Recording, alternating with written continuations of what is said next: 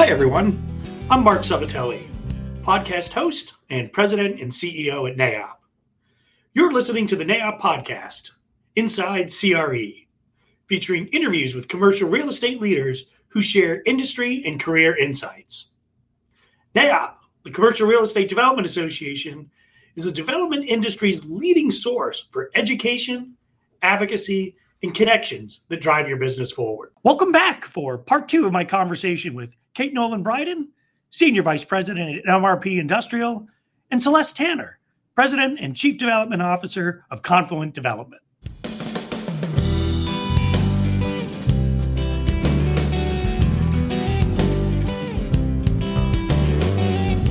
We've spent the past few minutes here really talking a lot about kind of this next generation and looking at talent and talent development, recruiting and retaining that talent.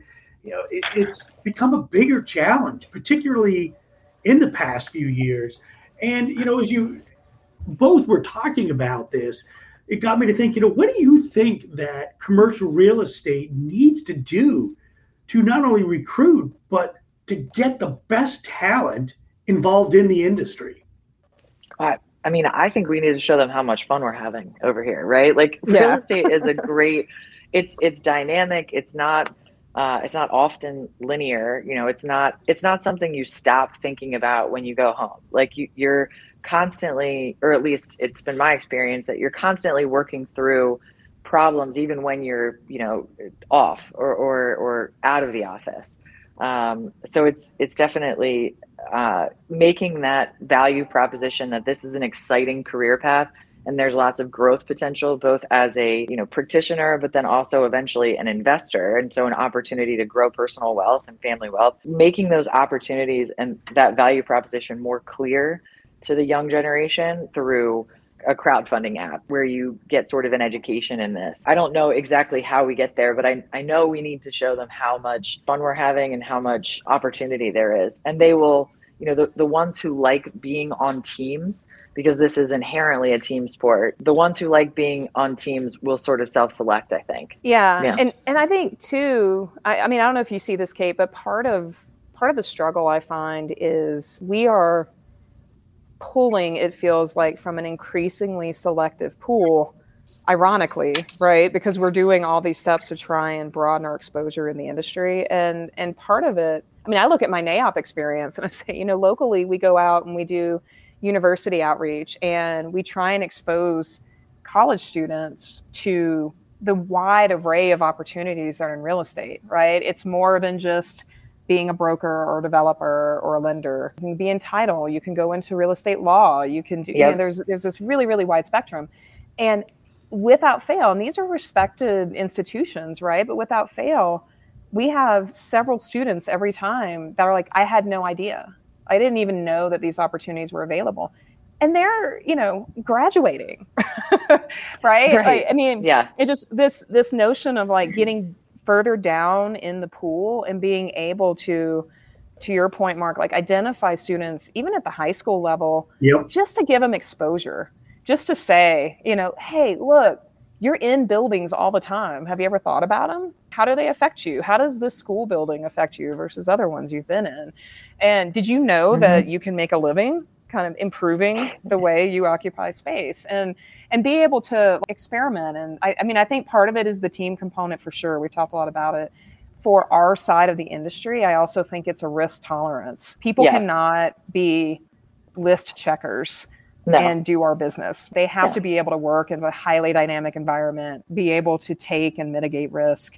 And those things get trained and taught thoughtfully when you're a teenager going into adulthood. So that's right.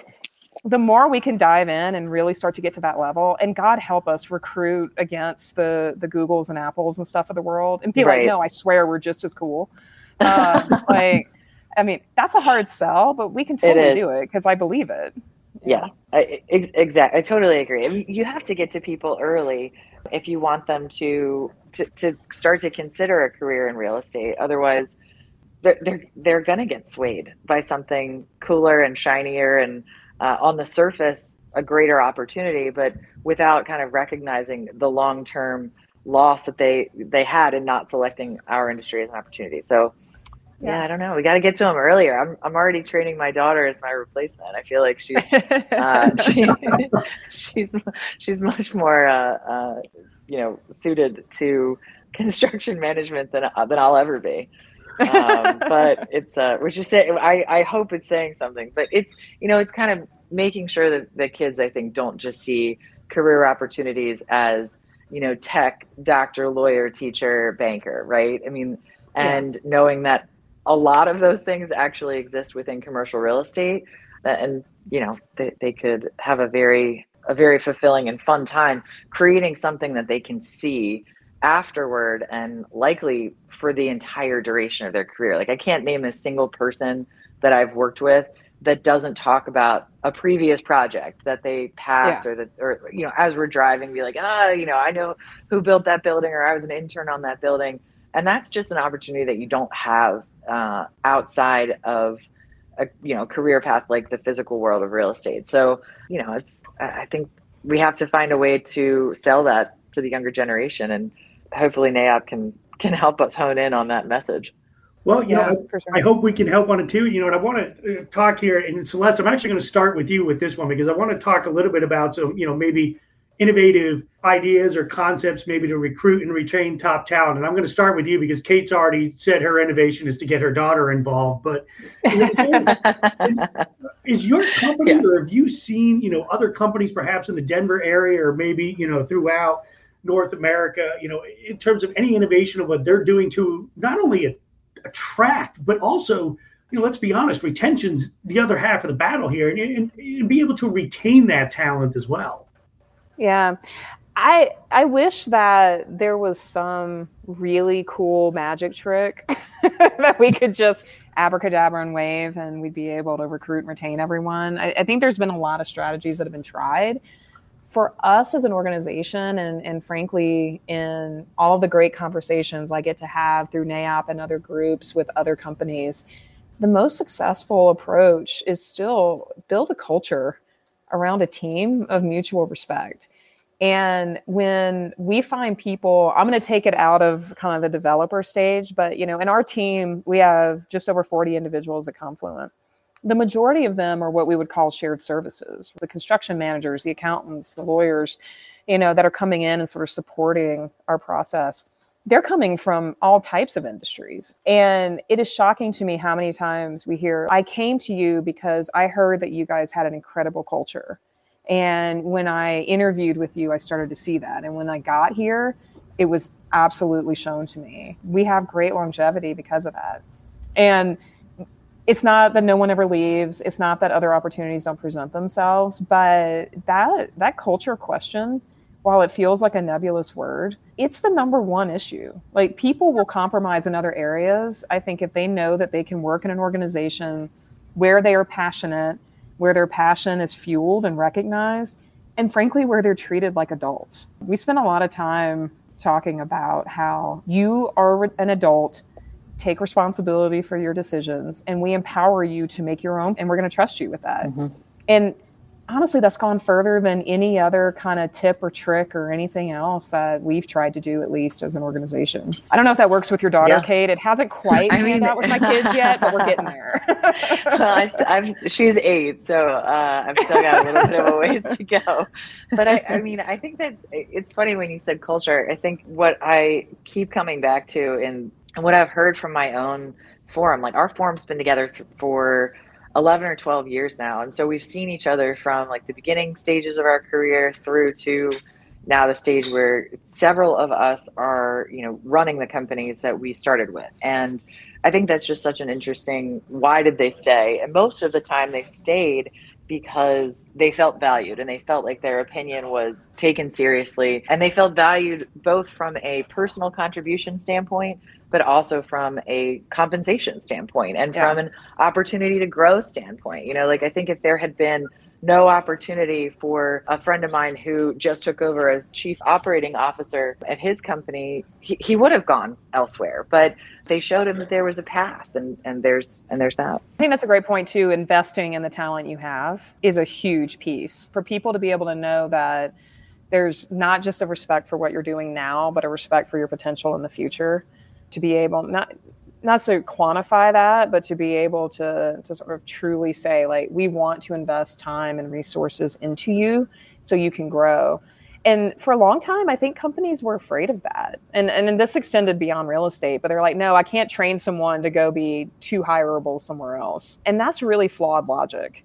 And I believe that some of the benefits of what we've seen in what I'll call sort of our current job crisis situation in the economy is that people are recognizing that that investment in talent development helps so much, and that recruitment and retention, that loyalty base is just grows exponentially.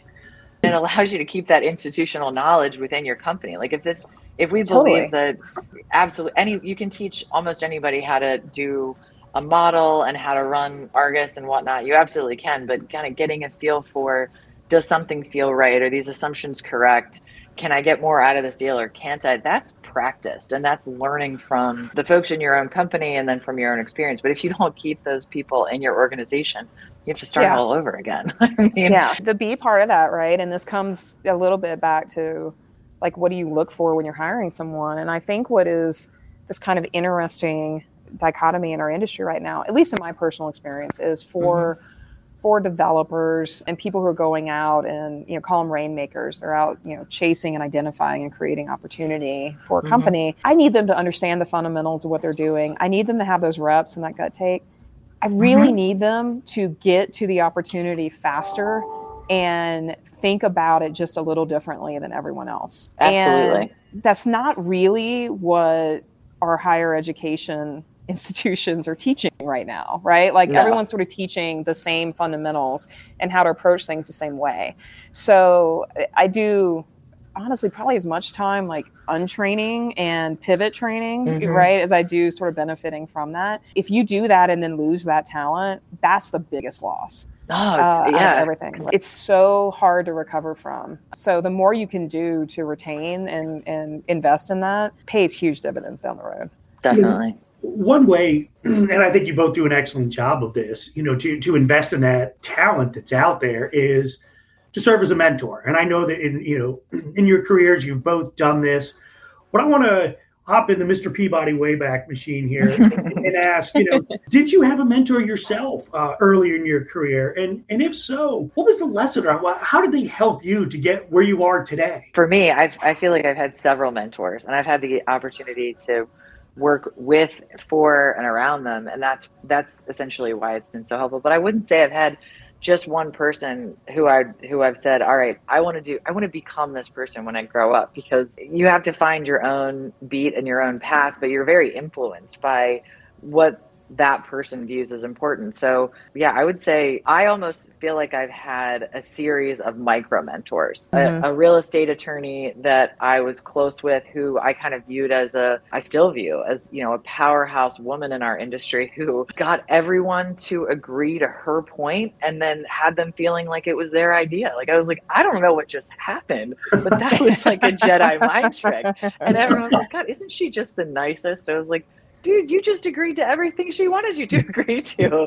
And I was like, well, I have to learn that, right? So having experience on finding a lot of different people who you'd love to take elements of what their special sauce is and kind of work it into your own magic, I think is, for me, has been the right recipe. And I can't be the one-stop mentor for anybody. I don't view, because they're not me, and they don't look at the same dashboard every morning and sort of assets and liabilities.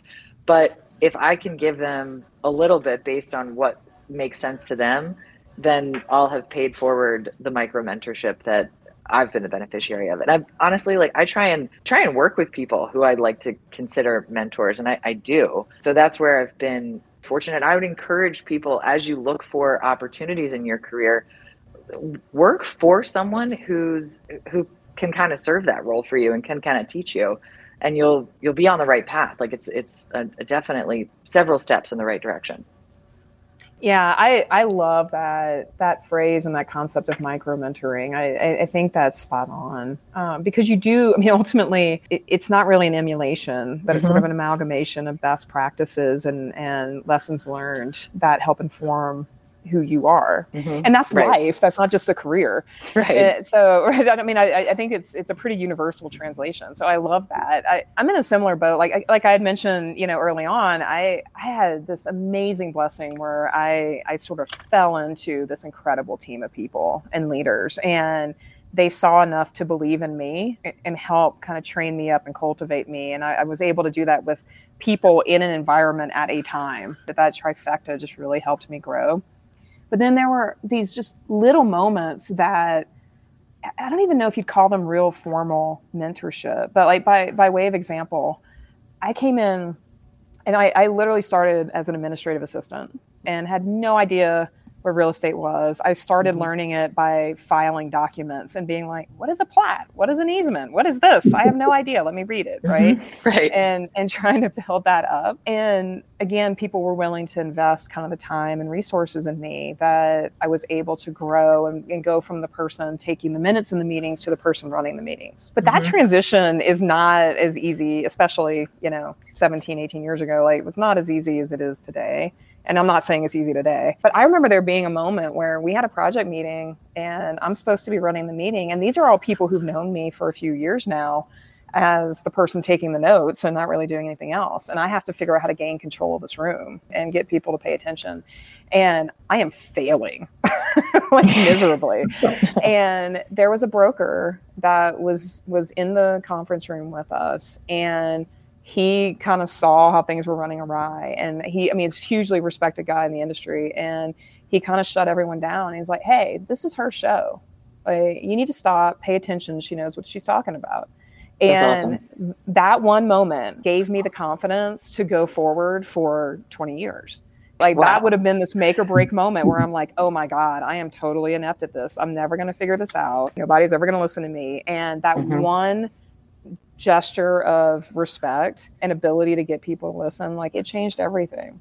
Is that true mentorship? I don't know, but it was definitely a game changer for me, right? And it taught me how to respect other people in that position. Mentorship kind of sounds like scholarship. Like, it's one of those things, it's like this grand concept and it can last for decades and all this stuff, but some of it's just advocacy. And so how can you be an advocate for other people and their careers the way that you've had the benefit of an advocate for yours? I think that's, to me, like, advocacy and mentorship are intertwined and neither are mutually exclusive. They can exist in the same moment. It's just such an interesting moment to have shared, because I feel like there's a validation moment in a lot of people's careers, but if you don't step back and consciously see it for what it was, maybe it doesn't become the confidence boost that it was that helped you propel and see yourself in the role that you were absolutely justified in being, and have become such a valuable member of your company's organization because it kind of springboarded from a moment like that. I mean, it's just,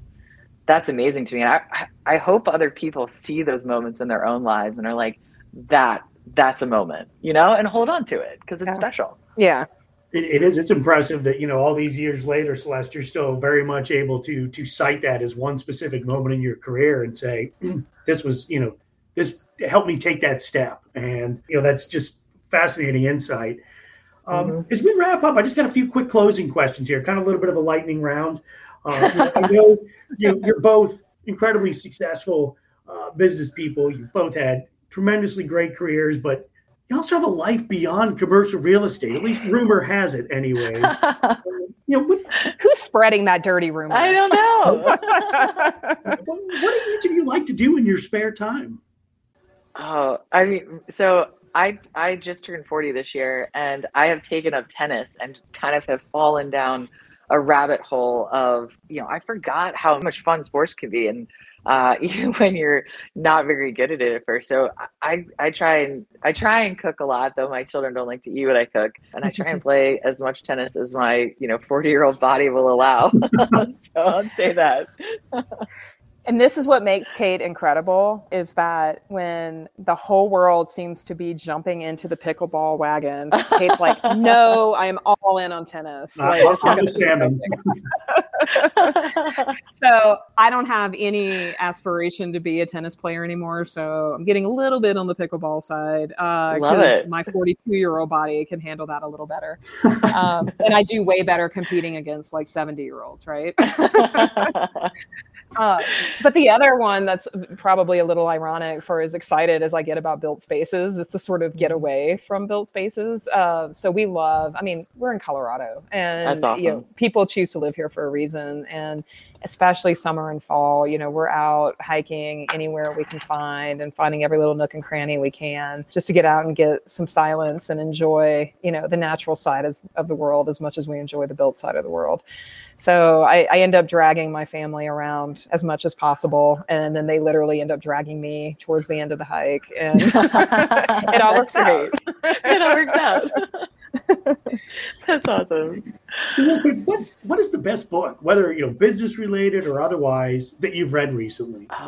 So I'll say this. I am not fully through it yet, so maybe my opinion will change. But our principal recommended that I read Barbarians at the Gate. Apparently a book that like everyone else read in business school. Yeah. But I went to a real estate school, so I didn't get it. But learning about the world of leveraged buyouts and RJR Nabisco, like, woo, that is the 80s were a crazy time, man. I just wish I had recognized it. That's awesome. Yeah. Oh my God. I haven't read that book in forever. I feel like I need to go pick it up again. But you read it. I like totally somehow skipped this. So I will tell you though, here's what's funny is, so I was, again, fell into real estate. I was an English lit major in college. And so I spent an inordinate amount of time reading things that were seemingly wholly inapplicable to life. But I started to get really into history and biographies and things like that, and kind of understanding the influencers of our world. So books like that kind of came to me post-college, but loved, you know, that it's just this world that you immerse yourself in and you kind of understand the back room of it. You're like, wow, it's incredible. You know, For me, I think when I think about what I've read lately, and I actually picked this up and reread it recently, given the state of the world we're in, but it's this book by Dan Carlin. It's called The End is Always Near. And it's a super light read through kind of these pivotal moments in history when civilization thought that their kind of microcosm was absolutely going to be over, right? Oh, wow. So I'm like, from Nineveh to, you know, 1177 to the atomic age, the nuclear age, to all of these different kind of milestone moments. And the whole notion is, do the strong have to survive? Is that the only way it works? Or are there other skills that lead to survival and keep civilization going forward? And it sounds like this huge meaty thing, but it is such an entertaining read. And it gives you that fresh perspective that's like, okay, I can, to your original comment, Kate, or earlier comment, like, I can see the forest for the trees. Right. I do not need to drink myself into a stupor tonight. No, right. It's going to be okay. It's going to be fine. That is such a cool, I've not heard of that book at all. And I am definitely going to be putting that on the read list. That's very cool. Oh yeah. Good audiobook too. Well, I think maybe, perhaps The Forest from the Trees might be a book title for either one of you. But moving from that, let me actually ask you this. So the final question here for each of you today, sticking with the book theme. What would be the title of the book about you? Oh man, I don't know. I hope that title's not yet written because I got some work to do. But I don't know. I feel like that's a hard one. Is the book about my professional career or my late appearance on the senior tennis tour? I don't know, Kate. Your title may be just that, just untitled, right? Untitled. How are you going to get sort of put into a box right now? That's tough. I think that could work. Yeah, sure. I'll go with that. Untitled. As yet untitled memoir. And now Celeste sits there and says, geez, I just gave away my answer. I got to think something else. And if we're going to name a title today, I don't know that it can get much past organized chaos, right? Nice. And then I think, that's what's kept me going here. But I love being in super dynamic situations. And I think there's so much fun and creativity that comes out of the collision that happens when you're not so organized and focused, and you can rely on others to help you keep organized and focused and let the creative juices flow. By the time I'm 45, I'm pretty sure that title is going to change pretty dramatically because I'm going to be freaking exhausted. That's awesome. Thanks for telling me I'm on the downward slope then. That's well, Kate, I'm a big believer in like when this life is over, I don't want to be all prettied and dirtied up, but come sliding in, scarred, bruised, half naked and muddy. Love it. I want to know I lived my life. Amen. Well, I hope you don't feel like you came through this scarred and bruised today, but Kate, Celeste, I really want to thank you both for your time today. It's been a wonderful conversation. I've really enjoyed our time together, and I know that our listeners will value your insights. So thank you very much for joining us today. Thanks for having me. Yeah. Yeah, thanks. It was so much great fun. speaking. Yeah, great speaking with you guys.